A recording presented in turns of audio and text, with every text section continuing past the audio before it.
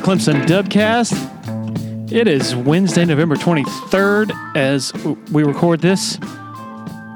Just put the finishing touches on the rest of the week's work for TigerIllustrated.com. Got to get it all in before Thanksgiving Day for sure.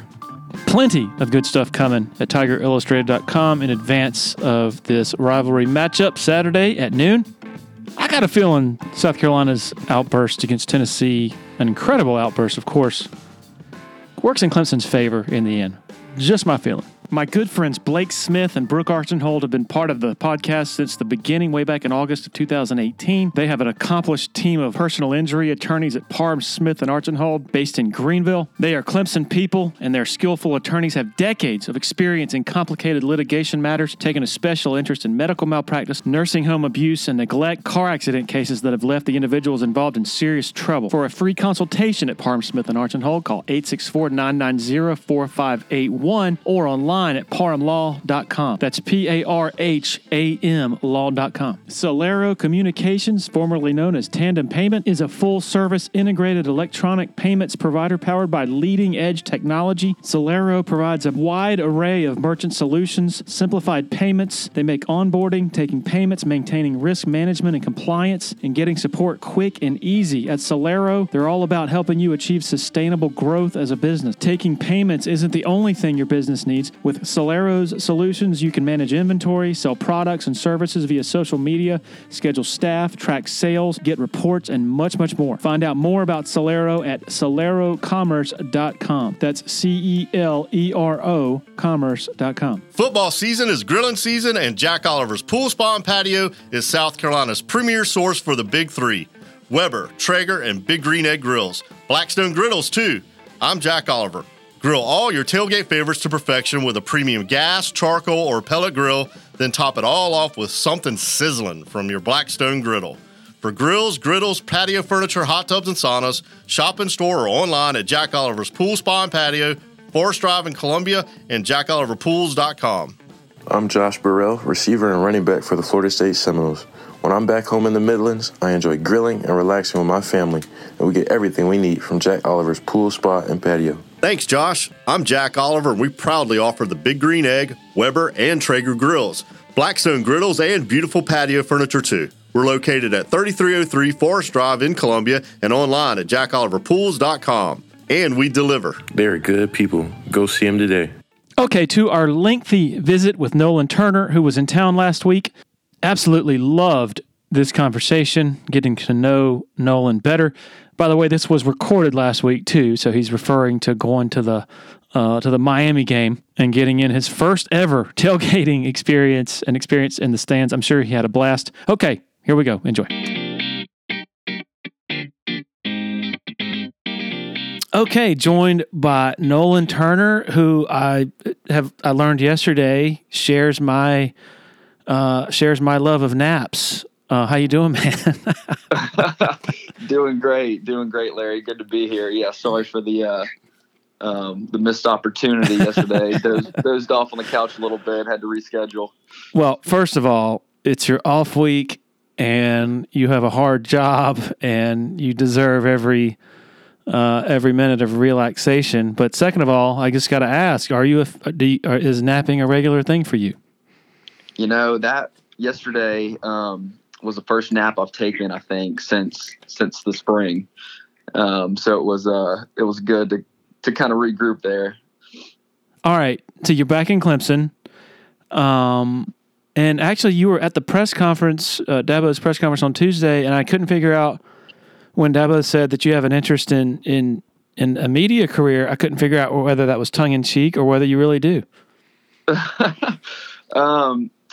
Yeah, so Tuesday I came back to Clemson, kind of went by to see everybody, say hey, and went up to his office to, kind of surprise him and catch up for a minute. And he's like, "Oh, I've got this press conference at 11. Just come in there with me." I'm like, "Oh, no, I'm good." He's like, "No, just come sit through it." So he talked me into it. So I walked in, and those were never short with him. So I don't think I knew what I was getting into. What is so being able to be in there and see sort of the other side of it? Not that it's anything like monumental or special or anything. I'm just curious whether what your perspective was from that angle. Yeah, it's definitely different, kind of sitting on the other side of Clemson football, kind of being an outsider, I guess, now. And, kind of, I was thinking about some of the questions that I might have for him, sitting through that press conference. But, it was cool to be there. And, kind of, that was the first time I've sat through a press conference. So, kind of cool to see how he went about his day and answer some of his questions. All right. What questions would you have asked if you said you were thinking of some of your own? I don't know if I can share that on this podcast right now. No, but man, it's been cool to watch the guys play this year. I've had a ton of fun and some not so fun moments. Watching obviously, but it's definitely different and not be a part of it anymore. I definitely miss it too. So it's been good to be back. All right, so you're back in town for the week. I think you said your mother moved to Greenville. Yep. Your brother Cole obviously is here. What's that been like for your mom? How long ago did she make the move? So she's been in Birmingham since I've been little, and she's an empty nester now with Cole here in Clemson, and it just kind of made sense to, make the move over here closer to Clemson, not having to drive as far to the games. And, it's way more convenient for me coming back to visit as well. I got a home base here in Greenville, able to come and, make my way back and forth from Clemson. So she made that move in the spring, and, she's been loving it, being here, made some friends, and, much closer to Clemson, obviously. What has the experience with the Bucks been like? Just a different environment, of course. And what are the parts of it that have been different from what your notion of it was as you went into it, if that makes any sense? Yeah. Obviously it's been, really a dream come true and a blessing to, be a part of the Bucks organization and, kind of be in the position I am today. It's definitely a very different game. It's still football. There's, in the root of it. But, man, I think the biggest difference is just kind of creating your own structure outside of football. College football, you're really kind of in this bubble of, I guess, organization within the team. You're always supposed to be here at this time, and, you got all sorts of meetings. And I think in the NFL, when you're, you have your kind of 9 to 5 per se of being in the building, and then, there's no school.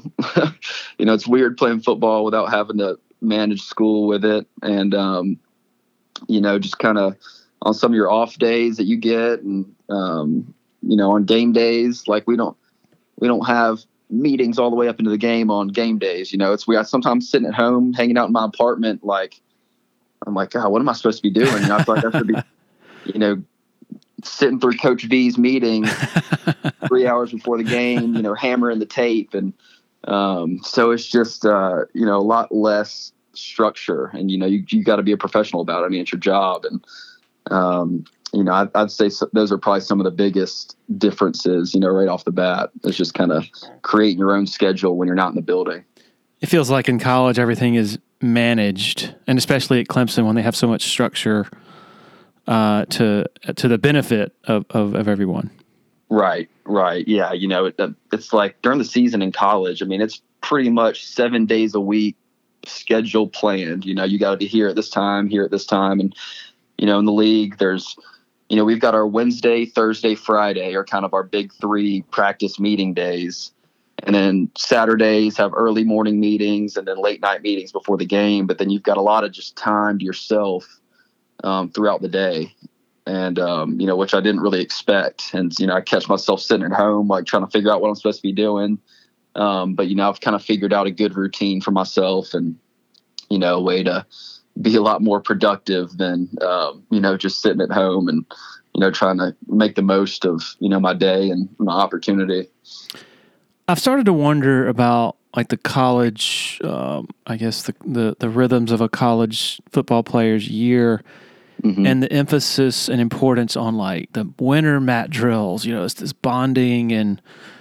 That's what that whole fourth quarter video is about. Up on the jumbotron, and then you got the grind of August camp, and it's just this relentless day after day after day test for everybody, and that I guess theoretically that creates the bonding that really allows you to push through later in the season. Right. Is that in some ways, as you've seen the more business side of it, the business-like side of it in the NFL, is some of that kind of antiquated a little bit, like in that, if you're good, you're good, and I don't know. Does that make any sense to you? Yeah. I know what you're saying. I think there are pros and cons to both. I think at the college level, obviously you're dealing with a lot of young people, and you're dealing with a lot of, kids who have, kind of have freedom for the first time. You're in college, you're away from home. So I think some of the, mat drills, the mental toughness side of it, kind of keeping them busy and on point during the spring is beneficial. But I am not the biggest fan of spring ball. I think I really like how the NFL does their schedule with, kind of the phase 1 OTAs, the phase 2 OTAs, work your way into training camp, and then you hit a 17-week season, because it's a long time to play football. And, but on the flip side of it, college, when you're adding spring ball to that season and mat drills and everything, it's really hard to, for your body to kind of regroup and heal, as well as, all the growth that's taking place of a college kid and trying to put on weight and, get faster and all these things. So I think it's really hard to manage, I'd say at the college level, and especially the knowledge gap, trying to get guys in spring ball to learn the defense and, learn football in general. But I'm still not a huge believer in spring ball, and I kind of like how the NFL does the OTAs during the summer and as their substitute for spring ball, basically. So there's definitely pros and cons to both, but that's kind of my take on it. Yeah, like as I think of it, I'm thinking of, okay, winter conditioning, you get yourself into amazing shape, 6 months from the season, and then in summer workouts, quote unquote voluntary, I mean, you hear about, oh, this guy's in amazing shape and this and that, but does that really matter come as far as the physical parts of it, the benefits of it, like come mid-October when you're on a different regimen, you're eating back to a normal eating schedule and all that, and so do the benefits of being in amazing shape in July really carry through a whole season? I just don't really totally understand it, I guess. Right. I think it's a good foundation. I think all the summer workouts and everything gets you prepared for the season. I think it does, as far as just having a good foundation for it. But you can't let that be the only things you do. You got to carry that into the season and stay on top of it. And everybody's bodies are different. Some guys are going to need to keep up the weightlifting during the season to maintain weight or maintain strength. Some guys are going to have to be more of active recovery and maintenance on their bodies, because when you're dealing with 18 to 22-year-olds, everybody's on a different basis. Like last year, I'm a 6-year senior, and I was wanting to get a little stronger and build a little strength, but at the same time, when you play 6 college football seasons, you need to focus on staying healthy is very important, because it's just such a physical and demanding game, and your body is your biggest asset. So I'd say just trying to stay healthy and maintenance and active recovery throughout the season is very important, rather than trying to kill yourself with strength and conditioning all the time. Do you remember how the most beaten down you were physically during your career? What point that was? Man, I had a couple shoulder surgeries throughout college, but those were in the off season. So, those were tough. I think remember that 2019 season, the last, I retore my labrum in the Wake Forest game. So we were going into South Carolina and then the ACC championship against Virginia, I believe it was. And then we played Ohio State and LSU. That was tough because I'd retore my labrum during the season. And it was like every time I was going to hit somebody, my shoulder was coming out of place. Oh. And it's just not a spot you want to be in. Cause I'm like, I don't want to have surgery and miss we only have 4 games left. But then at the same time, you're like, you just got it in your head. Every time you're going to hit somebody, you're like, your shoulder's just about to fall out of place. So that wasn't fun. But I think other than that, man, going into this last year, I was like, kind of like we were just talking about, I was probably in the best shape I'd ever been in. I felt like I was the fastest I'd ever been, probably the strongest I'd ever been. And then like day 4 of camp, I tore my hamstring. Oh man. A grade 3 tear. And I'm like, it was just, just such unfortunate timing and kind of a freak thing. It was just, I didn't really feel any tightness or anything. It just kind of happened. And then trying to get back from that last year was tough. Ended up coming back. I missed the Georgia game, missed the second game against whoever we played, and then came back against Georgia Tech. I was so out of shape, just from a conditioning standpoint. I'm sitting there trying to heal my hamstring, and I hadn't really run in however many weeks. And so that was tough getting back from that. And then like a few games later, I ended up getting like a really bad turf toe, kind of broke this small little sesamoid bone in my foot, and the foot's all swollen, dealing with turf toe. And so I'm already in bad shape, coming back from this hamstring. Then my foot has a little issue. So it was a pretty tough year last year, injury wise for me, just trying to battle through those. I wasn't able to practice much at all last year during the season, and just kind of showing up and playing on game days. So that was tough. But, I was able to do it more so because of, 6th year, I've got, could play both positions, knew the defense, so was able to be in the right place at the right time. So I was kind of able to compensate for some of the, some of my injuries and not being able to move as well, probably. Seems like, go ahead. No, that was it. Yeah, just probably those 2 years were probably tough, 19 and then last year. Yeah. I was thinking, this year it seems like they've incorporated a lot of yoga type flexibility things into their pre and post practice regimen.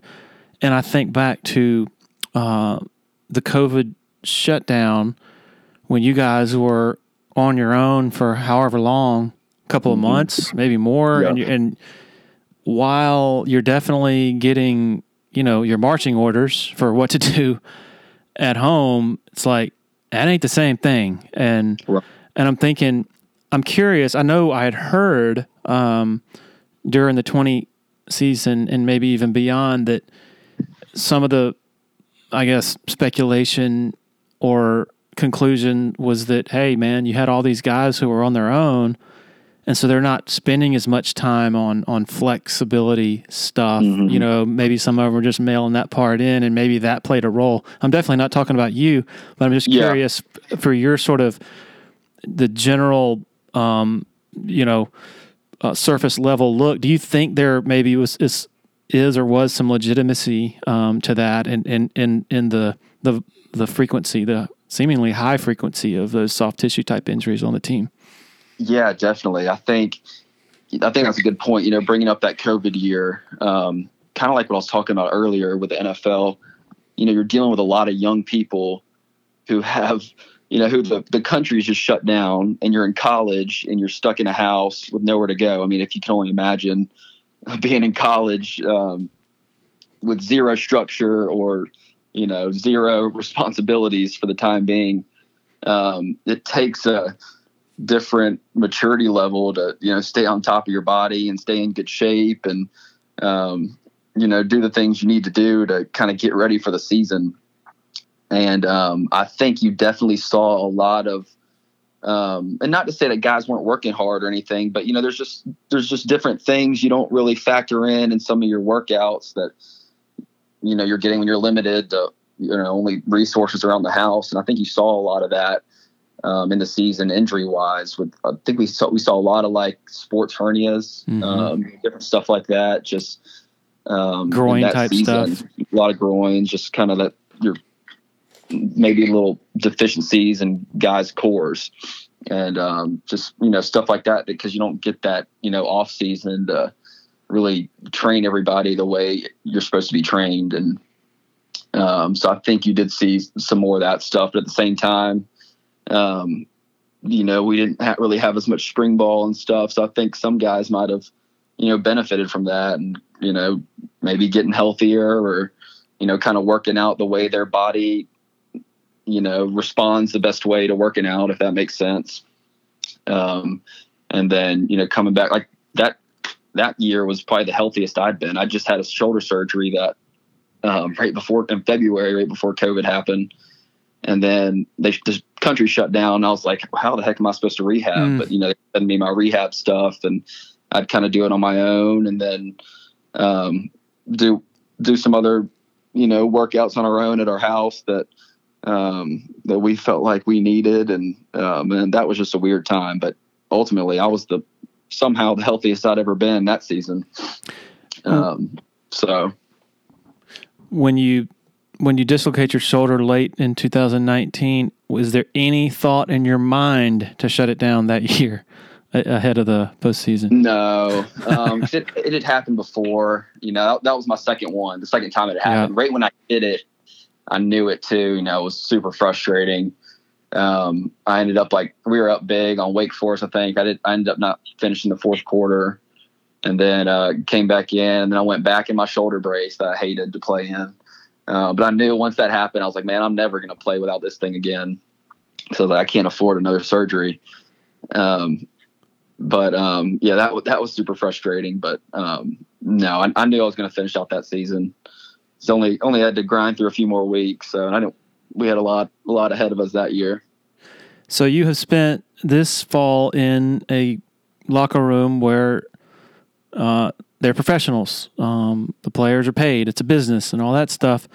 Mm-hmm. We are obviously in the very early stages of college players being paid, and you spent, I guess, only one season in a college locker room under those sort of parameters. Yeah. I'm just curious, do you have an opinion on where things are headed on the college athletics, college football landscape, with NIL being such a prominent part? And we have to be honest here. We're not talking about, totally about, Nolan Turner doing an ad for a burger joint. We're talking about pay for play in a lot of cases, and it's only going to get more frequent. So I'm just curious what your thoughts on that very complicated topic are. Yeah, like you just said, it's obviously very, very complicated, and there's so much gray area in it, which makes it so difficult. The one issue I do have with it is, obviously in the NFL, like you said, it's a business. You get paid to do this. If you don't do your job, you're not good enough at it, you get cut, whatever, you got to move on, find another job. The issue with NIL in college athletics is, if teams are going to pay this high school athlete to, however much money to come in and come to their program, and they don't perform like they're expected to, then what? It's not like the NFL where you just cut the guy and get rid of him. Maybe some schools do that. I don't know, but it's like, how do you manage what the guys are getting paid and how they're performing? It's very tough. Because, if you want to be treated like professional athletes, then they're going to treat you as such. If you're not performing up to your standard or up to what your expectations, then, how is that going to be managed? I think that's the most difficult part about it, because you're giving these young kids all this money, and if they don't pan out, what do you do?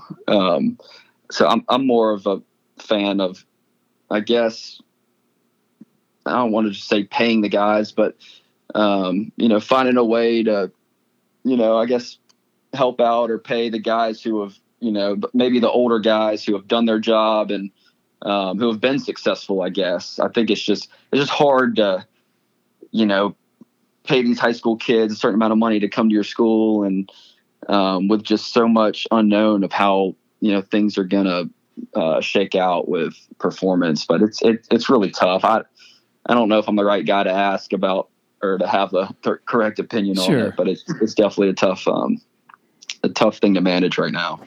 I don't think there is a correct opinion, honestly. I'm kind of all over the place. I go back and forth. Like I've heard the pro NIL, pro pay for play people are like, well, there will be a market correction if players don't pan out. Like if the investments don't produce the desired production, then there won't be as much invested. But I don't know about that. Like, okay, so you have A&M. The choice examples right now are A&M and Miami, I think, because those two, these are my words, not yours, but I think those two had the highest salary cap. In their last recruiting class. And while it might be harder now for A&M and Miami to go out and get more money for their for their forthcoming recruiting classes, I don't think necessarily it's like it fits totally in the laws of supply and demand and market corrections, because in college athletics, you're dealing with hope. And you're dealing with, people want to win more than they want to go to heaven almost, right? It's almost like a drug. Right. And so I could actually see it as the more you struggle, the more desperate you are, and therefore the more you're going to be donors are going to be wanting to pony up more money to get the next guy, the next group of 5 stars. Does that make sense to you? Yeah, absolutely. And whether guys admit it or not, the kids getting paid that much money, complacency sets in. When you're already getting paid to, just show up to college and start playing. It's just people's just natural reaction is just getting complacent, and I think you've seen some of that as well around college football. Two things. Okay, you have one. Player A has come from a really tough background. Hasn't really had a foundation of parenting or, financial planning, whatever. And so if he gets $100,000 in his mind, I think the average example of that, man, I'm rich, I'm set. And so you don't realize that money really doesn't go very far. But even like player B, the guy who has a good foundation at home, like Nolan Turner, whoever, if I go back to when I was 18, my first year of college, I didn't play sports, but if you put $100,000 in my bank account, am I going to be as willing to go to class? 100. Yeah, you're not telling me nothing. If I'm my freshman year, if you gave me $100,000, I'm the man at that point.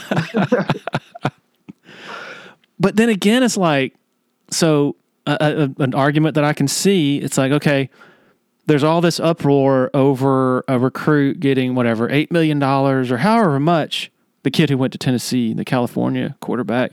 Yeah. And so it's like, how can these kids handle all this money?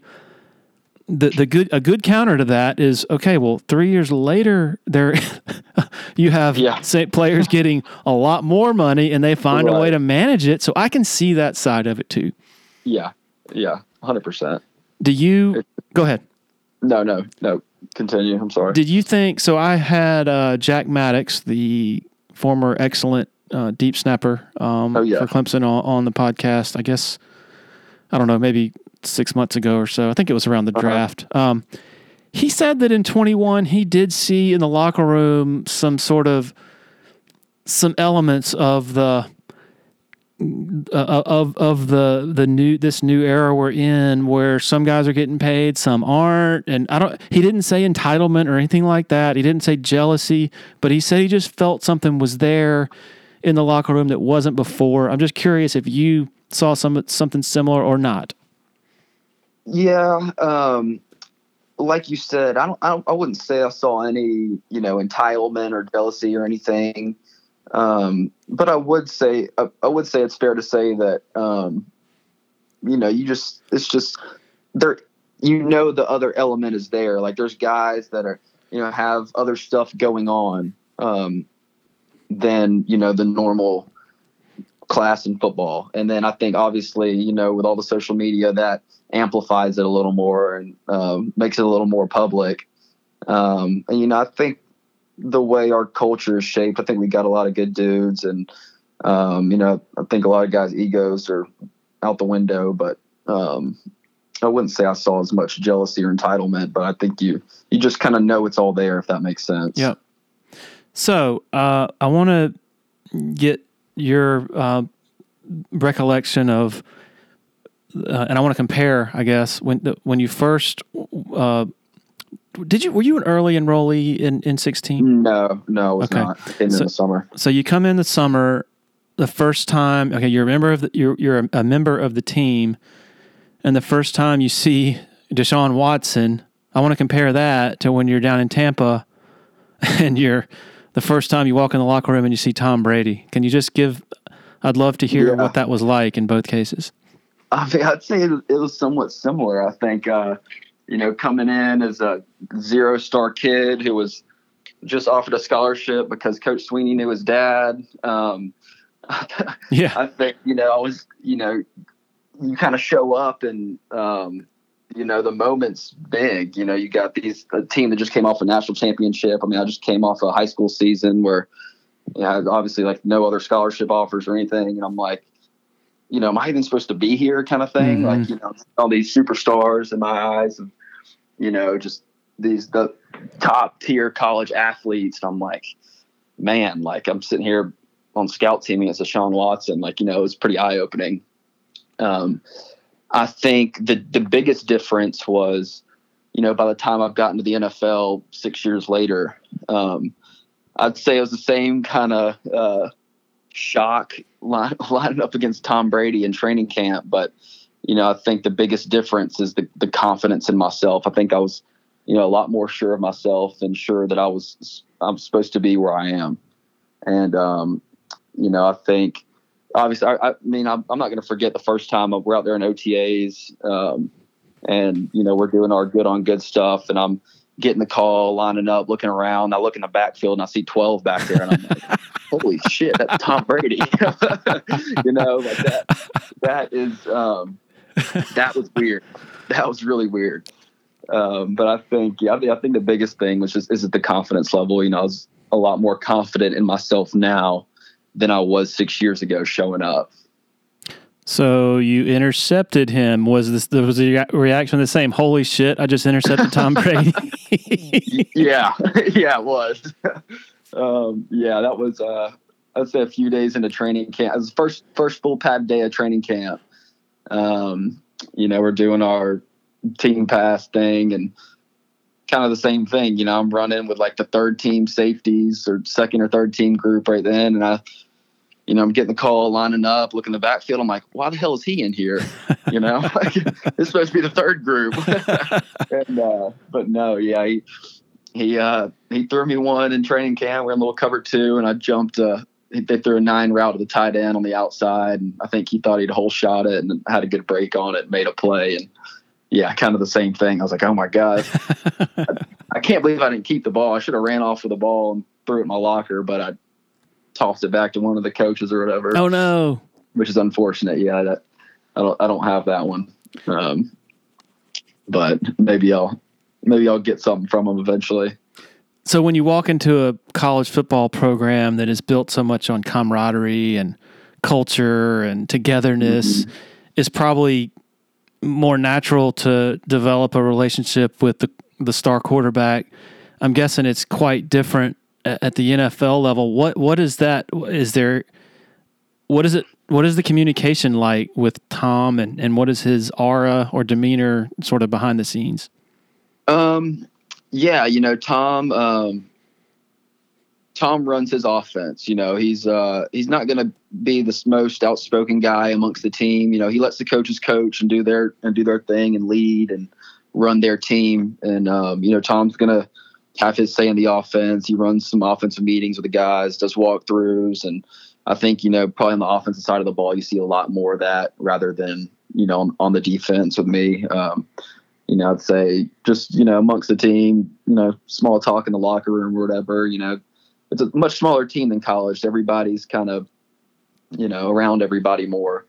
But yeah, I'd say, Tom does this thing with the offense, but I'd say as far as the whole team goes, he's obviously one of the leaders of the team, and has the command and the attention of the team, but he definitely lets the coaches coach, and do their thing. Have you spoken with him? I wouldn't say we've had any elaborate conversations, but we, more so of, hey, what's up?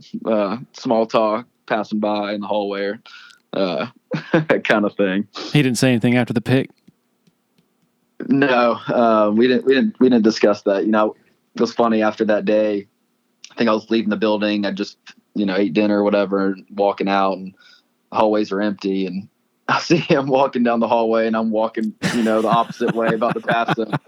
And I was debating on mentioning it, saying something, but I let it slide, just, nodded and continued on my way out the building. I wasn't going to disrespect the GOAT like that.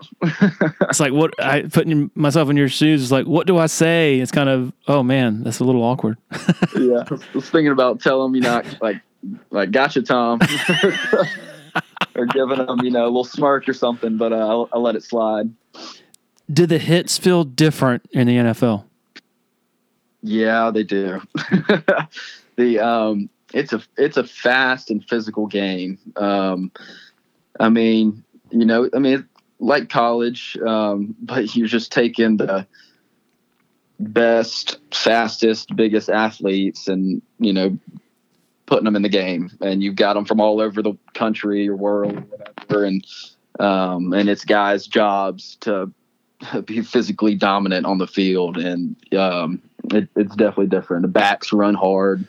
O-linemen climb fast. And there's some nasty dudes out there. It's a physical game. It really is. Just, watching the NFL, it's similar to going from watching college basketball to the NBA. It's just the speed and the force and the strength is just, wow. It's amazing. Right. And then you add the intelligence on top of all that. Yep. It makes it tough for sure, especially these quarterbacks that have been around forever. Did playing under Brent Venables and learning all the stuff you had to learn with all of his exotic stuff, did you think that prepared you for absolutely, sort of put you ahead of the curve? Absolutely. Man, Coach V demanded so much schematically from our defense. And, that's why he's so good. That's why he's such a good play caller. That's why he's, able to do so much and, throw so many different looks at teams and be so multiple. And, I think your ability to adapt to his scheme in college, because we do everything. There's nothing that we didn't do, from scheme to coverages, technique. He checks every box. And so when you get to the NFL, teams are different. Some teams will, kind of do their thing and their thing only. Some teams are more multiple, yada, yada. In Tampa, we're a little more multiple. So, it was an easier transition for me because, we were very multiple in college. So there wasn't anything new to me per se, schematically or a new technique I had to learn. It was just learning new terminology and then, just kind of the different demands that the coaches have and, different expectations. But you're not going to be more prepared than playing under a defense like V. And Wes is very similar in how he does things. If there's 2 or 3 bullet points for what you've seen out of Wes's scheme this year that are different from Brent, what would they be? I think, man, that's tough. I think the biggest thing, we did a lot of that 3-3 stack with Coach V that he liked, coming from Iowa State. And you don't see that as much. And, that's for whatever reasons, personnel. We have such a dominant D-line, why would you want to do that? And maybe a little thin at secondary. So, like, you want whatever fits your personnel, you want those guys in the game. When you've got as much talent at D-line as we do, it makes sense to keep them in the game. I'd say that was one of the biggest things. But, be like that because it was so, you're showing the same look every time and you can be so multiple out of it. And we were pretty dang good at it for the most part. I remember that 2019 team, we had, I think, a younger D line. We were very deep in the secondary with Isaiah, Tanner, Kayvon, AJ, DK. I think we went 13 games in a row with teams had less than 300 yards of total offense. Wow. I mean, that is insane. Just the precision in that, alone, it's hard to not give up big plays. Because everybody's got to be so precise all the time. And I think that year we put on a clinic of how to run that defense. But I'd say that was probably the biggest one, is the just kind of, you're not seeing as much of that from Wes, which makes sense. But I think, it's hard because I'm not in the building. I don't know all the details of each game plan. But that's probably the biggest one that stands out to me. I don't know if I can give you 2 or 3 other points off the top of my head. I haven't, really been able to study them as much this year. So if you do get in the media business, as Dabo wants you to do, you're gonna learn that we get stuff wrong. You get crucified for it. I know. So one of the things. So last season, I spent the season slapping myself in the face for not making a bigger deal of Amari Rodgers' presence, just because that playmaker threat in the slot is just so important.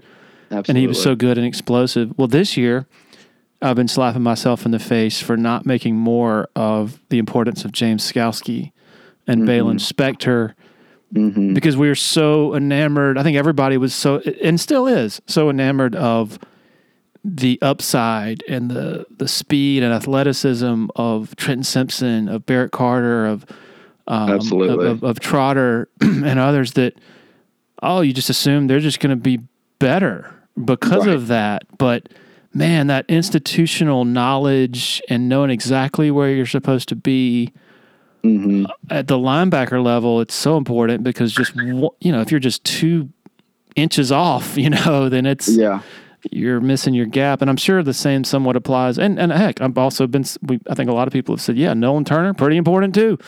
Just curious for your perspective on that whole part of it. I'll just say, first of all, those 3 guys, Trotter, Barrett, and Trenton, those 3 dudes are going to be some phenomenal NFL football players, without a doubt, in my mind. On the flip side, I always thought it was funny because with James and Balen, you hear the rhetoric like, man, I can't wait to have some real athletic linebackers in the game, and slow white guys, basically. And I'm like, I don't know, like, they're pretty damn athletic to me. Like, I know that they might not look like it, but those are some athletic, hard-nosed football players. And I never really understood that. But as far as the knowledge goes, and if you get guys that are athletic and can play like those 2, and then are hardly ever wrong, that's where that precision comes in. And that's where the just dominant defense, that's when you start to see that dominant defense, because if everybody's gap sound, everybody's doing their responsibility, it doesn't really matter. Other than, I'd say, corner, you have to have lockdown corners, and you got to have DNs that can pass rush. After that, you just fill guys in. If guys are where they're supposed to be doing the right things, you're going to have a heck of a defense. And so, with them 2, it's just, they did so much, before the snap. They're getting the D line in the right spot every snap, making sure the front's called the right way, doing their jobs, calling out tendencies, just stuff like that, just little things that could just help speed up the game for others around them. They were just so good at, and not that the guys now aren't, it's just they're younger, obviously that comes with time and experience and film work. And, these are just young, athletic linebackers who, last game, Barrett and Jeremiah. Oh man. Unbelievable. Them 2 looked, like superstars in there. They were fun to watch. They've really been probably the heart of this defense this year. And go ahead. No, you go ahead. I'm sorry. No, but I just say that's probably the biggest thing. I've noticed. Just defense is such. You just have to be so precise in what you're doing. It's like you said, you're 2 inches off, or you're late to the gap, or you're late recognizing something. Boom! Teams are starting to hit you for 8 yards a pop a run, and when they can do that, it's going to be a long day. Another thing that's been kind of hard to sort out, if we're trying to be fair in our evaluation of things, is the defensive line. We spend all off season saying, okay, yeah, this is going to resemble the 18 line or the 14 line or Georgia's defensive line last year. And wow, look at these, really disruptive high-end guys like Miles Murphy, Tyler Davis, Brian Brzee. Yeah. Obviously, some very extenuating circumstances this year with Ella Brzee's passing, and that's been a big setback for him, in addition to him coming off of ACL surgery too. But I'm curious for your take. So I'm trying to figure out the right way to evaluate it, and I don't know if it's like, do we say, I don't know if it's fair to compare any group to that 18 group, I guess is what I'm trying to say. Yeah. Those dudes, and I've had players who were on that team, and I'll see if you agree. When those guys came back in 18, they were on a freaking mission, and even in practices, they were just the type of personalities. Yeah. They were going to get in your head if you're an offensive lineman. They're going to pick on you, and they wanted to drink your blood. They wanted to just rub it in. And so I'm trying to get a good equilibrium, a fair take on this line. Is it just not their nature to be like that? They got a lot of talent, but they probably don't have just that relentless, ruthless edge that we saw out of that group that came back in 18. Is that fair? I'll say that, I haven't been around them as much this year, so I don't like to, give a full-on opinion of them unless, I've kind of been in the locker room with them. I'll say this about the 2018 team. You're 100% right with those guys. I mean, that was when they came back. I mean, those dudes were hungry, and I mean, you weren't really going to tell them anything that was going to stop them from being successful. Especially Christian and Cleveland being kind of more outspoken guys, outspoken leaders on the team, and then will just physically line up and kick somebody's ass week after week. I mean, they are like just the epitome of just tough, relentless, hungry. I mean, and then on top of extremely talented. And when you've got that combination, you're going to be hard to stop. And then like AB and Dex, same thing. I mean, just grinders, work ethic, hungry. The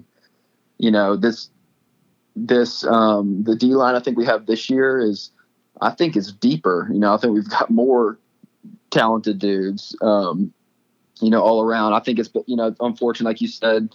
And what a tragedy for the Brzee family and Brian and what they've had to go through, and on top of, like you said, on top of his injuries, unfortunately XT has, these men, hate it for him, has been battling all year with the foot and having to get surgery again. I think those, that's a big loss for them, because I think he really, kind of resembles that toughness of that 2018 team or 2018 D line.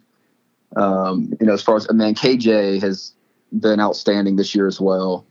I thought, just from the progress I think that he's made over his career, and he's just done a heck of a job for himself this year in the way I've seen him put in the work this off season when I was around and everything.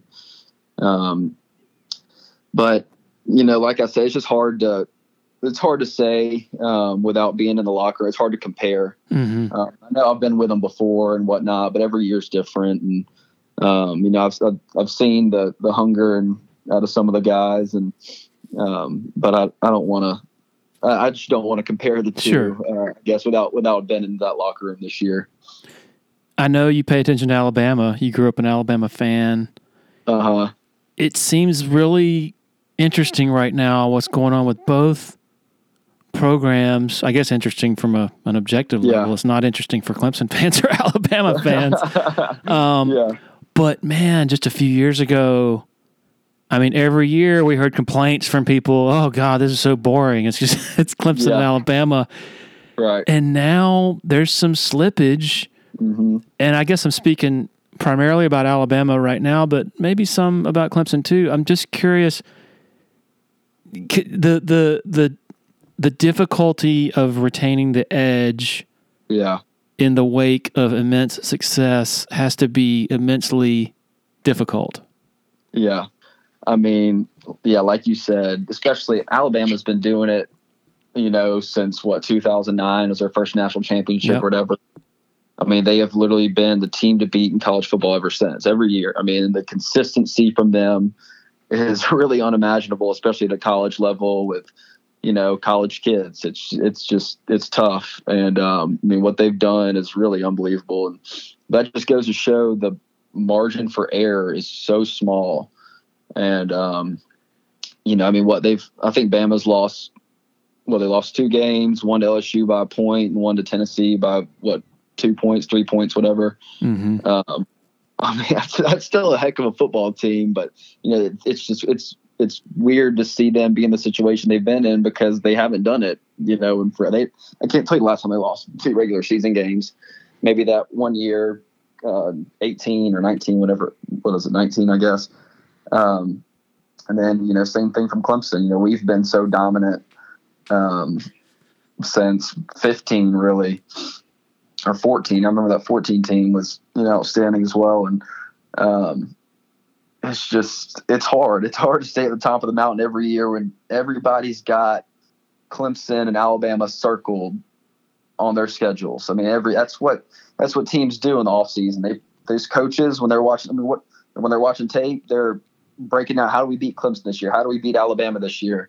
And when you're getting everybody's best shot all the time, it just, requires that precision to be even better.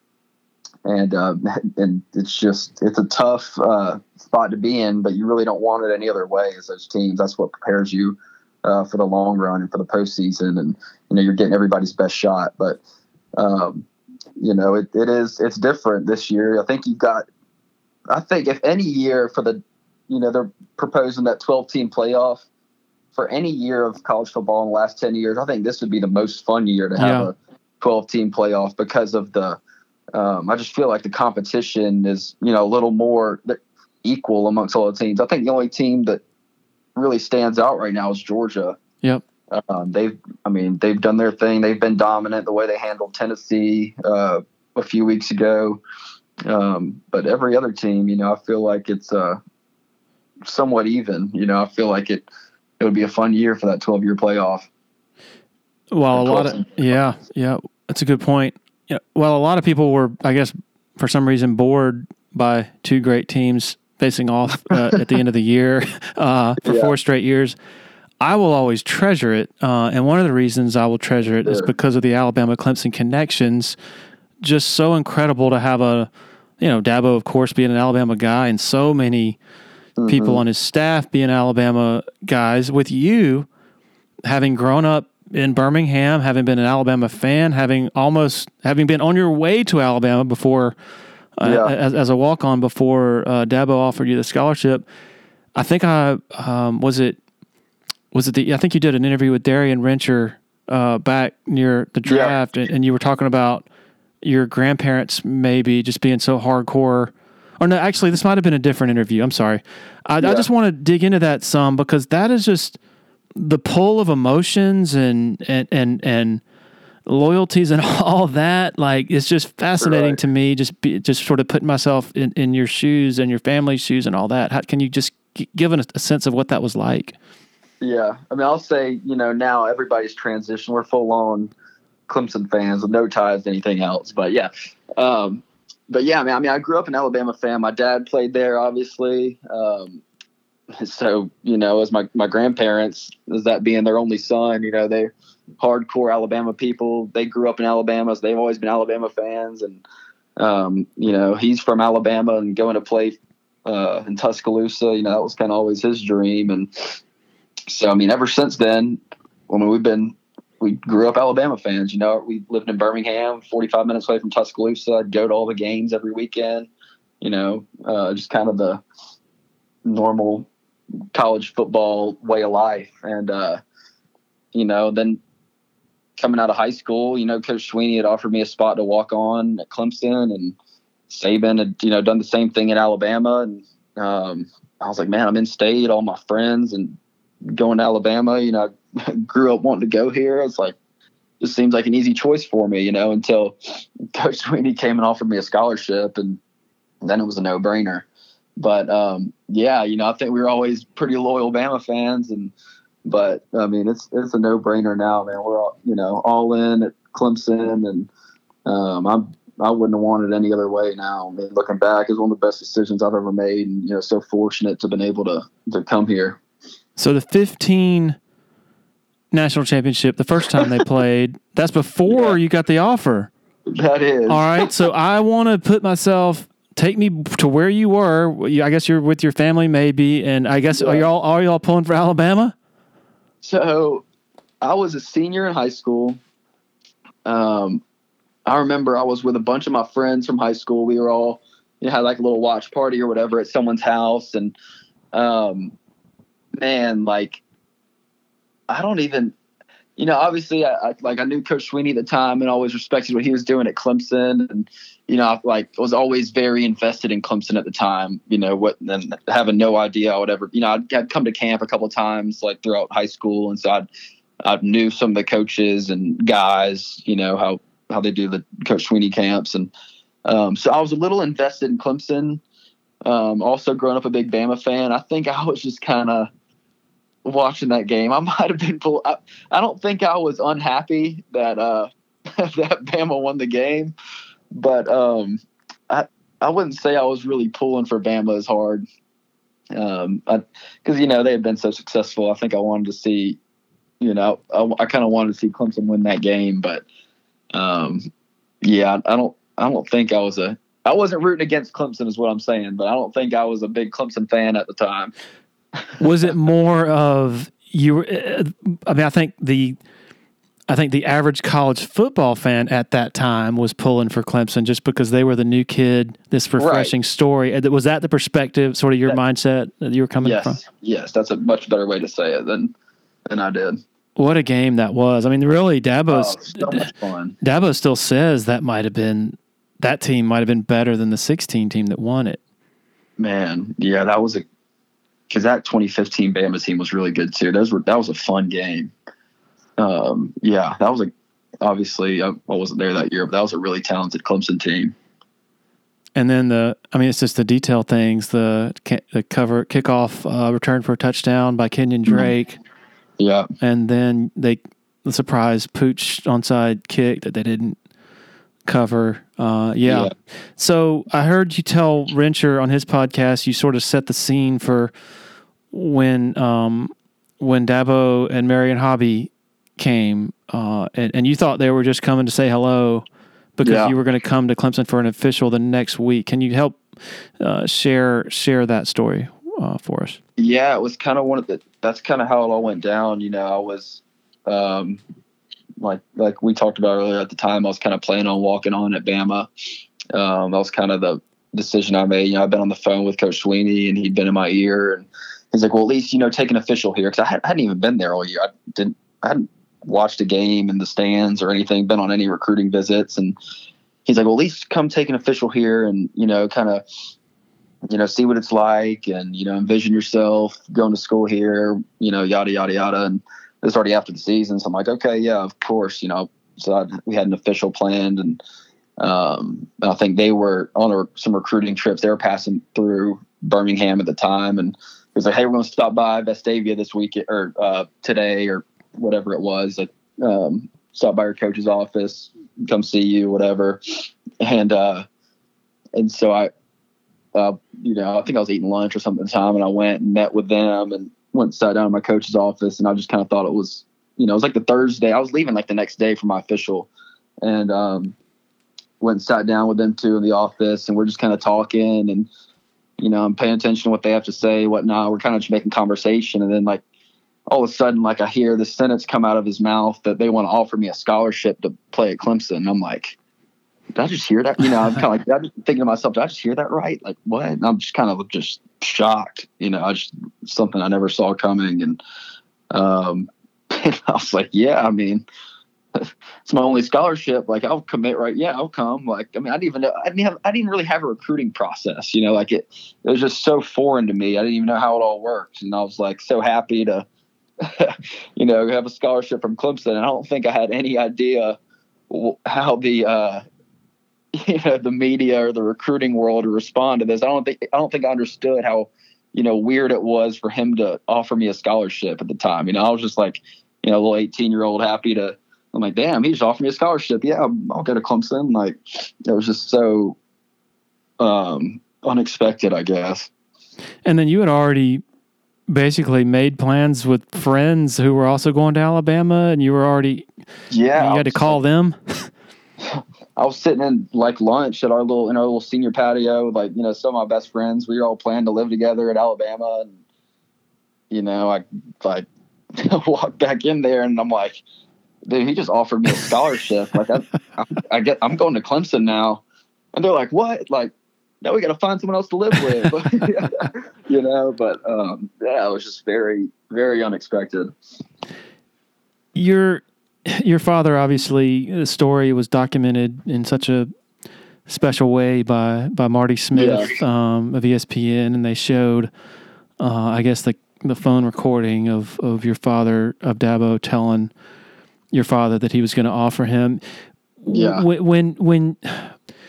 When that story is sort of in the public domain, whether it's on ESPN or whether you're being asked about it in the media, is it something where that you're uncomfortable, you don't really like that part of it, or is it something where you take pride in the awareness of it being spread, or is it maybe a mix of both?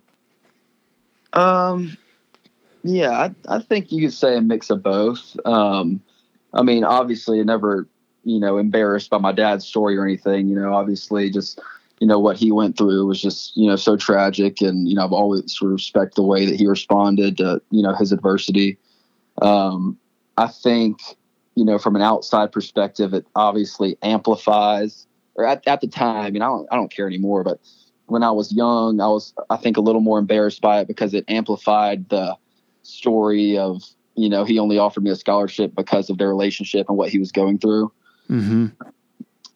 So I'd always, kind of try to hide it in that aspect of it. But, their relationship was, really cool. And I thought it was, really a special moment for him, to kind of be able to hear that and know that, he knew kind of where I would be throughout my college experience with someone that he trusts. And so I think that was a very, I think powerful part of it and moment for him. Your dad, on that feature, they mentioned that your dad had been an advocate in the movement to sort of address head trauma. But they didn't really give many details. I'm just curious, like, what was? Are you aware of how that of how involved he was and sort of what his message was? So he was. I could be saying this wrong. I'm pretty sure he was the lead plaintiff in the class action lawsuit of some of the NFL players suing the NFL for all the CTE, the head trauma, and I think he was asked to be a big part of that. And I think that, I think the reason he accepted it was, for the guys that had gone through what they had gone through and, for his kids and obviously with the spot he was in with battling ALS and, kind of the road that he had gone down with ALS, was it was easy to make him, the head guy because of, all that he had been through the NFL and, trying to, help benefit others that, come down the line.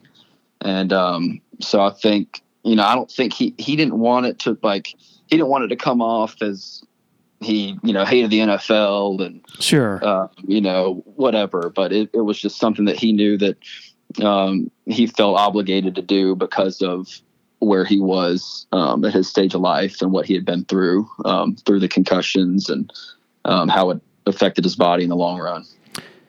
Given that backdrop and how it has profoundly affected you, how do you, as you play not just a violent game, but a violent position in a violent game that requires a lot of hard hitting and even hitting, with your head, how do you reconcile that? I just curious, how you process it. I get asked that question a lot, or throughout my time at playing football. And I think, the biggest thing, his biggest goal from all of that was just to bring more awareness. He'd always talk about back when he played and, you get a concussion or you're all, you're dizzy or don't know where you are and you count to 4, you can go back in and play. And nobody really treated concussions or head injuries like other injuries. And I think his biggest goal from his experience was to just bring more awareness to head injuries and how serious they are and the recovery process that it really takes to, to keep yourself out of harm's way, I guess. And, I think, that was probably, the biggest thing with that. And in that respect, I mean, the game you're playing now is safer, just given that there are so many more precautions and right. Yeah, you like see guys, you see guys now, especially in the NFL, will have a concussion and take the protocol seriously, and they're ultimately worried about their well-being. It's like they go through the proper protocols and come back at a timely manner, and to hopefully. Keep yourself safe. If you're in the Eastern Midlands and PD area and you're in any way interested in buying and selling a home, commercial property, land, need to consider reaching out to Uptown Realty. They're based out of Sumter and run by a friend of mine, Patrick Enzer, big Clemson guy, used to cover the Tigers in a newspaper capacity, longtime supporter of Tiger Illustrated, longtime listener to the Dubcast. The home buying process should be an enjoyable experience, so let Patrick and his staff do all the heavy lifting. All you got to do is pick up the phone and call 803-774-0435 or go to uptownrealtysc.com. When you're ready for a complete renovation in your home or business, open the door to more with Harris Home and Harris Commercial. Their local experienced team will totally transform any room space, from beautiful floor coverings to construction to finished details. Harris handles every step of your renovation process, whether it's a kitchen or living room or an industrial or educational setting, like some of the positively stunning work they've done at Clemson University. Go to discoverharris.com and experience a total renovation transformation from Harris Home and Harris Commercial. Want to share a quick word about Founders Federal Credit Union? If you've been to a sporting event in Clemson, you've probably heard about Founders already.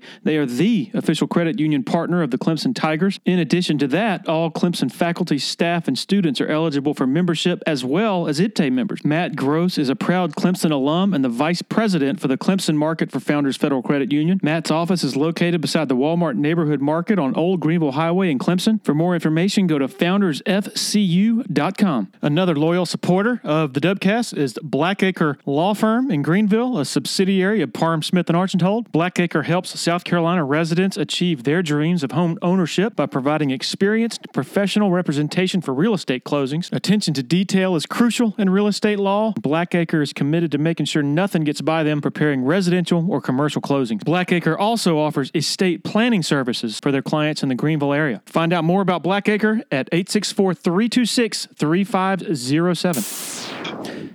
Everybody I talk to, everybody I interview here who was a member of that 18 team, I asked the same question. Mm-hmm. Going into that national championship, were you really confident that you guys were going to boat race Alabama? Or what was your feeling there? Man, I guess every game you practice, your game plan all week. You put together this plan, and all you can do is your job. I mean, that's just kind of how it goes. And I thought we had a great plan defensively. And so, you build confidence in that plan with how you prepare and, throughout your preparation of practice. And man, I felt like we, had done a really good job preparing all week, that we had a good plan for them and, had the tools to stop them. And then, that first half came along and, they kind of had driven the ball on us, up and down the field a little bit. And we did a great job in the red zone, obviously, making them kick field goals. And that's, how you beat good teams. But, we can only do our job. And then on the flip side, the offense, I mean, they just freaking exploded. There's just big play after big play. And next thing you know, you look up at halftime, we got a big lead. And then the second half just absolutely took over. But, man, I don't know if I would have said that we would have boat raced them like we did. But, man, I knew we had a good team and, had the right tools, and we were a confident bunch at the time. So, man, what a fun year that was. I want to say my recollection was that the defensive sort of thing y'all came up with based on studying Tua would make him go to his second or third read, sort of push him off his spot a little bit because nobody previously had been able to do that. Do you recall that being one of the essential things? Yeah, they had,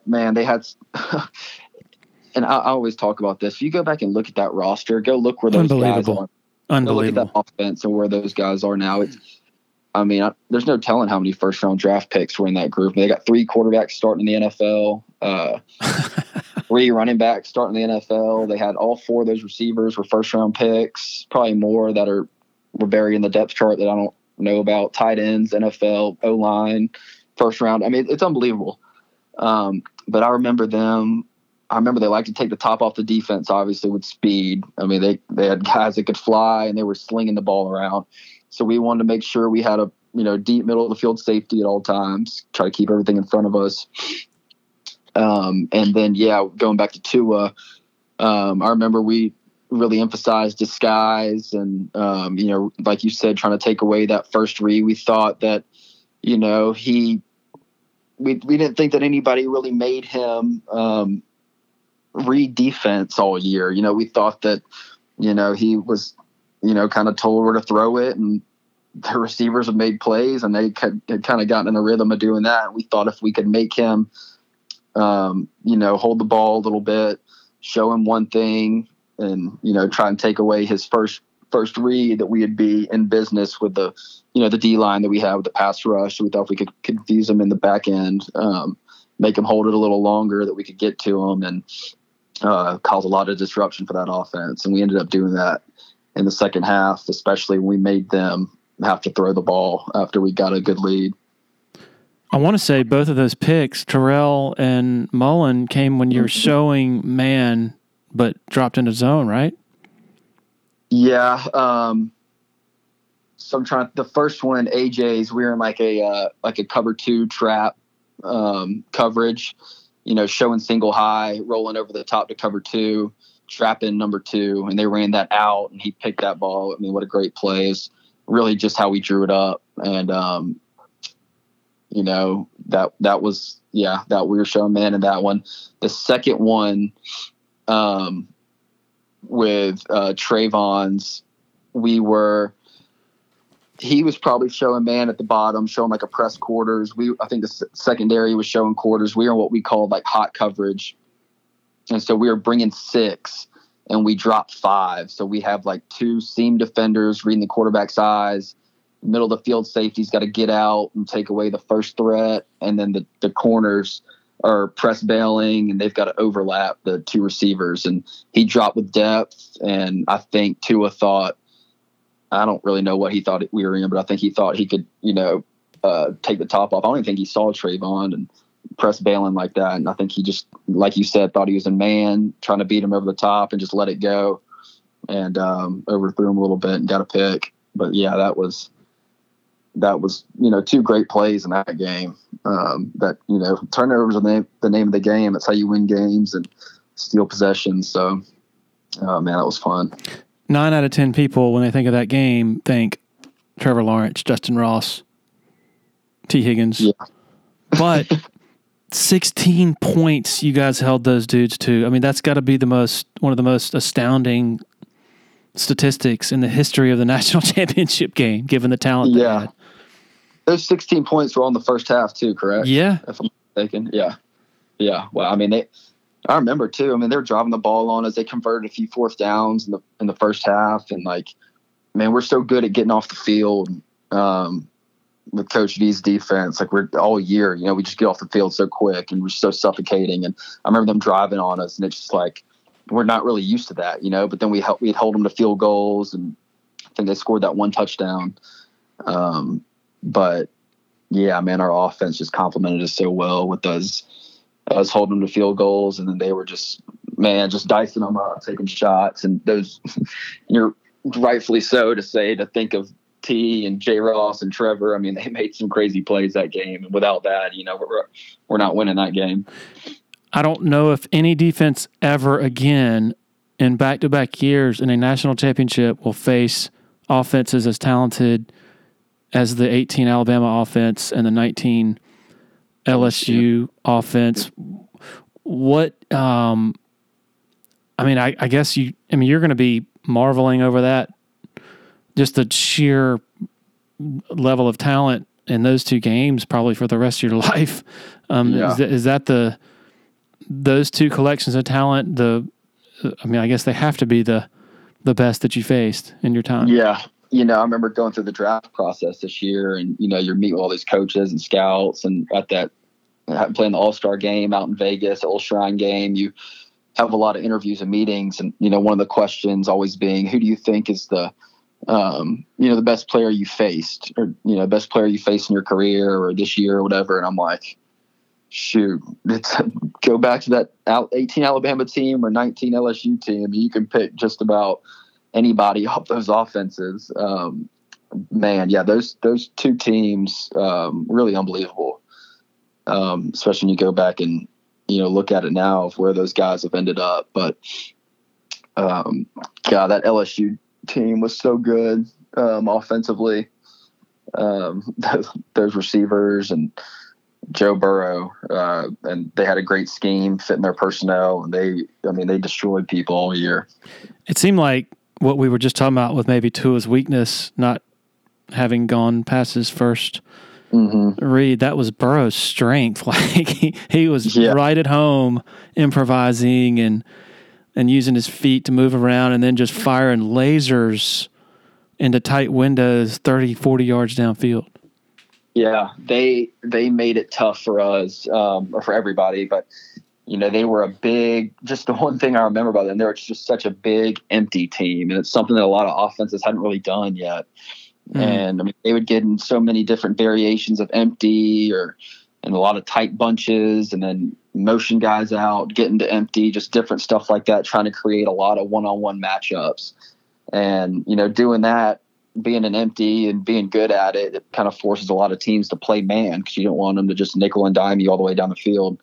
And then when you're playing man against them, good luck. You got to cover Jefferson, you got to cover Jamar, you had Terrence Marshall, their tight end was good.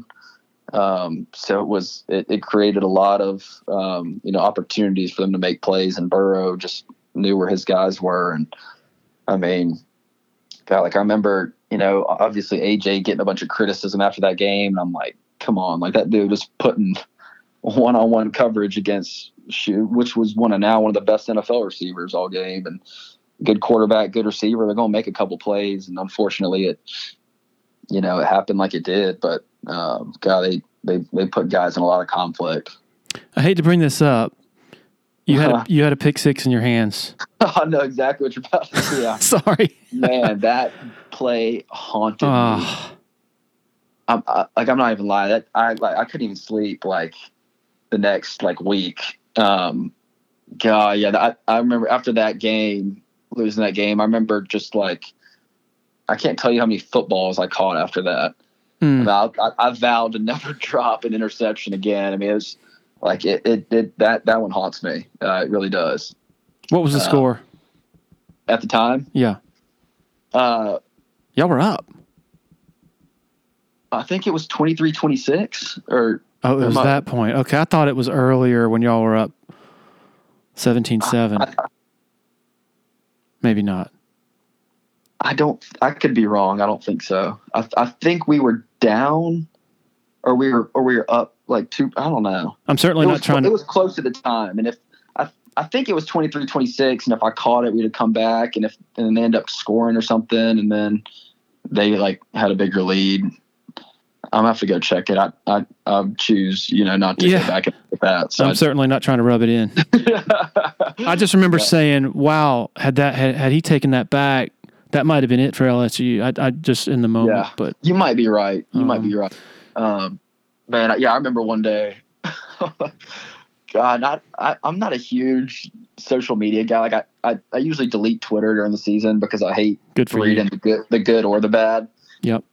It's all poison to me. Me too. I remember one day, usually in the off season, I'll get it back. So I like to keep up with, guys and whatnot. And, I was just rolling through Twitter one day, and man, that popped up on my feed. And when I tell you that ruined my week, it was like years later. It was like a couple years later. This might have been like last year, and I'm like just rolling through it, and I saw someone's like, "Man, if Nolan Turner caught this pick, like this would have changed the game." I'm like, "Damn!" Like that was a bad memory right there. But yeah, that one haunts me. Last question. We'll go back to Dabo. What a cool relationship that it seems like just on the surface when you're hanging out with him on Tuesday and he's like, come on, no, come on. Like, you're coming with me. He told your dad he was going to be a father figure to you. Can you just share what that relationship has been like, was like during your career and is like moving forward? Yeah. Like you said, I think he's such a good mentor. He just has so much wisdom from different things he's been through in his life. Different life experiences from kind of being the lowest to lows, the highest to highs. And I think you can just take so much from, some of his experiences. And he just does such a great job with, not just me, but all of his players. That's just kind of the figure he is for really everyone, that plays for him. And but it's been so cool, kind of for our relationship to grow and to be where it is now. I've learned so much from him of, how to handle adversity, how to handle success, and, never let your highs be too high and your lows be too low. And, just a million different sayings that, that he has that just kind of stick with you. And, I saw that video of, I think it was our D line that did a podcast with someone the other day or something. And they were, joking about all of what they call Sweeneyisms and, the little lines that he says all the time. And it made me laugh, but it's just very Clemson is just so it's just so much like home now with the relationships I have with him and just all of our staff and coaches, and I think that's what I miss most. Now that I didn't even realize that I would miss, it's just those day-to-day interactions, those relationships, especially when you're in a place for 6 years and you're with each other like freaking every day of the year. It seems like. It's hard to, move on from that and start doing other things and being with other people. But man, I love like this week is so much fun for me. Like Tuesday I went and got to sit down in the defensive room, sit down with Coach Sweeney and went and watched practice. I got nothing going on. So I'm like, just like hanging around the building. Like I'm still there. It's going to be, I can't wait to watch the game this weekend. Be the first time I've ever sat in the stands at a Clemson game. So I'm super excited for that. And, it's been a special relationship and, definitely a special week to be back and see everybody. You going to sit with your mom? I'm actually not. So my mom and I think one of her friends and one of my brother's high school friends are coming up, and they're using his tickets sitting in the family section. And I've got a buddy who has some season tickets who had a couple extra spots. So me and Skalski's coming back this weekend, and a couple other guys are all going to go sit together and have a little fun out there tailgating. And, nice. And making our rounds around Clemson and ultimately watching the game together. So I can't wait. Will this be your first tailgating experience? It will. Wow. It will. First one ever. Wow. Other than high school, I guess, at Alabama, but that's different. It's going to be the first tailgating experience here at Clemson, so I'm fired up. Are y'all going to be those guys to show up at 6:30, or are you going to just sort of stroll in when you feel like it? I think we've got a little ride over to Clemson at 10 o'clock, so we're going to hit the town at whatever, I guess probably 10:30. Whenever we get there, we'll be in Greenville the night before and hit Clemson around 10:45 and tailgate up into the game and go in and watch the boys play. So it's going to be fun. All right. I got to ask. There's always that random fan within earshot that's like, come on, Streeter, my wife could call that. Or come on, Wes, you don't know what you're doing. Will that make you mad, or will you just laugh? I'll probably laugh because I think it's funny. Unless they just really piss me off. But no, I think it's funny. It's part of it. It's what makes college football fun. It's what keeps people so passionate. So you got to appreciate it. All right, I lied. That wasn't the last question I asked you about Dabo. You're good. I got all day. Okay. Well, I figured you might need to get a nap in, but I don't want to interrupt that. What's the maddest Dabo was ever at you that you can recall? At me? Dang, let me think. There was one semester. This isn't even football. There was one semester, my grades were bad. And it was like the first semester I'd had of being I was a finance major. I was the first semester I actually had like finance classes. I was loaded down with them. I had like an 8 a.m. every morning. It's the first year I'm actually playing on defense. And I was just like swamped with them. My grades were like awful. And he freaking ripped me like in front of the team. They were down there, it wasn't good. And, fortunately I bounced back after that. He ripped me. Yeah. He'll go over grades and everything in front of everybody. And, that's how he holds people accountable. And, looking back on it, I appreciate it from him, but, I got ripped in front of the team for having awful grades, supposed to be a smart guy and doing horrible in school, so that wasn't going to fly. That was probably the maddest he's ever been at me. Coach V, on the other hand, there's probably some different moments, but Sweeney, I'd say probably then. Can I share with you what Ben Boulware told me, I guess, a few months ago? Absolutely. So I don't know if you know this story, and I'm going to keep going since you said you had all day. I'm not going to go all day, but I'll go a little longer if that's cool. Yeah. I don't know if you know the story, but in 2014, which was Boulware's, I guess, sophomore year. Yeah, that sounds right. He thought he should have been starting, and he was pissed off because he wasn't starting. And he went up to V in practice and said, "I'm quitting." Ben was like crying, like he had made the decision. He had tears going down his face, and then Brent starts laughing and says, "No, you're not." and that fast forward a couple of years, or even to now, and Ben says he was the most important figure in his football life, really. Yeah. But the most vivid thing that Ben shares is he says, I'm not scared of I've never been scared of anything. He said, but what has terrified me more than anything else is when Venables is mad and you see the white foam in the corners of his mouth. Yeah, absolutely. Terrifying. Similar for you? I'll say the same thing. Yeah, I'm not scared of too many people or too many things, but that man scared me, Coach V. And, man, I love him. I love him for it. But he was just one of the most intense, passionate people about what he did and what he put on film. And, I was horrified to let that guy down. He's a scary dude. I love him. We got a great relationship now. I remember being younger, kind of like you were saying about Ben out there, like freaking scared to death to make a mistake out in the field.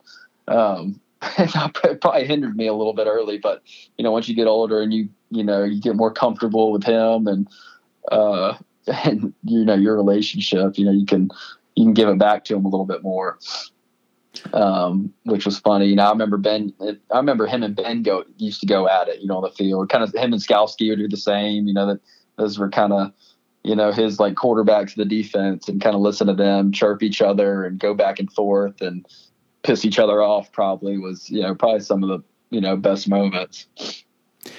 When you have a guy in Wes his demeanor is just different. It's more. Mm-hmm. It's not as nearly as intense as Brent's. I don't know that anybody's is, honestly. Is it fair? I'm not asking you to give an opinion here necessarily, but is it fair to wonder whether attention to detail on the field can be diminished when you don't have that fear of God in you in Venables? Is that fair to wonder about? Yeah, I think there's benefits from it too. I think it could help some younger guys' confidences maybe. Mm-hmm. I think some guys might not be as scared to make a mistake, might play more freely.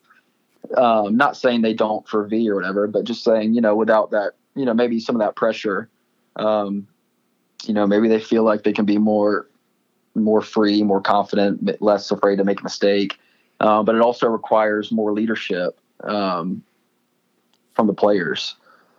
Just from a demanding standpoint, because you always want to have that, demanding voice in the room. And I mean, it's college football. If you're out there making mistakes, you're not going to play.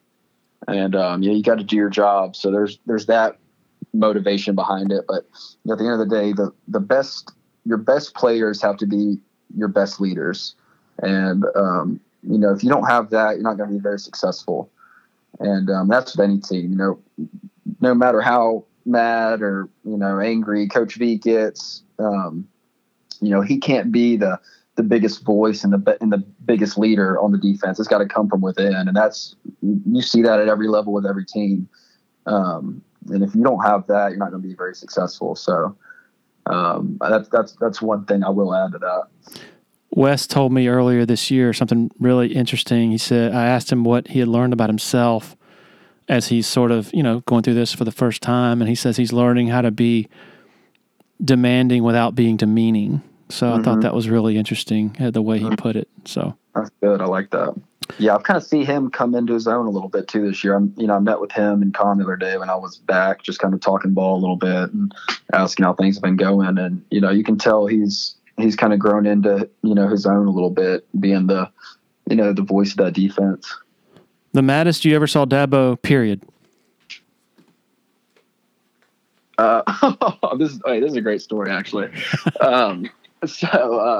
2017, we got beat by Syracuse. I'm sure you remember that. Oh, yeah. Man, me and Tanner joke about this to the day.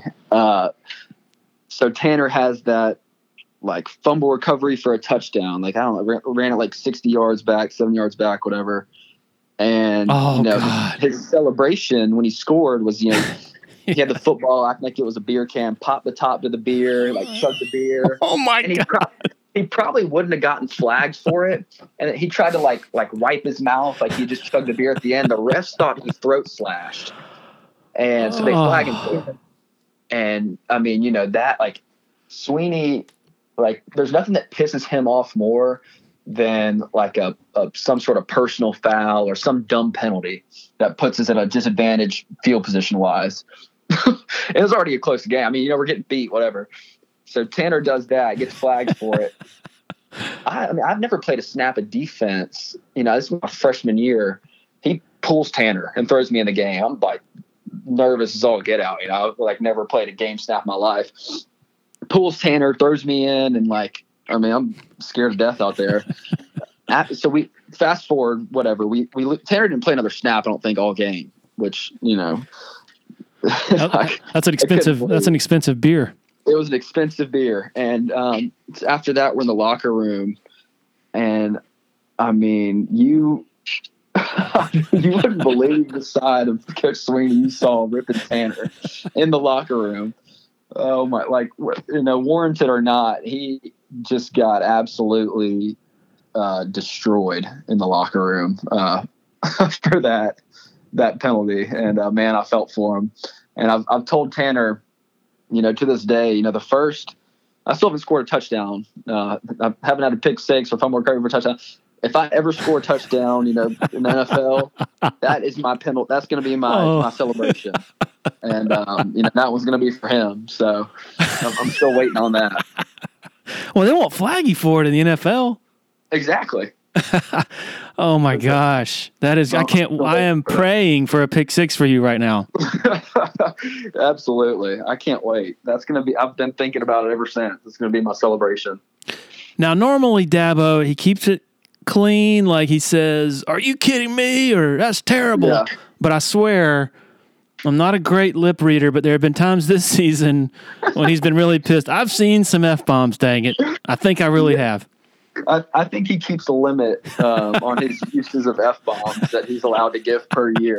And I'm sure he's used that limit this year, as he did in 2017 after that Syracuse loss. Well, Nolan, too many out of him, but they come. This has been great, man. One of my regrets of this business is when players are actually playing. I don't really get to know them that well because you're just doing the day-to-day stuff and you're getting what you need and it's kind of this controlled environment. But I've gotten to know a large number of players after. And so this has been a pleasure. It really has been just sort of telling your story. And hopefully we can keep in touch. I really appreciate you sharing so much of your time with us.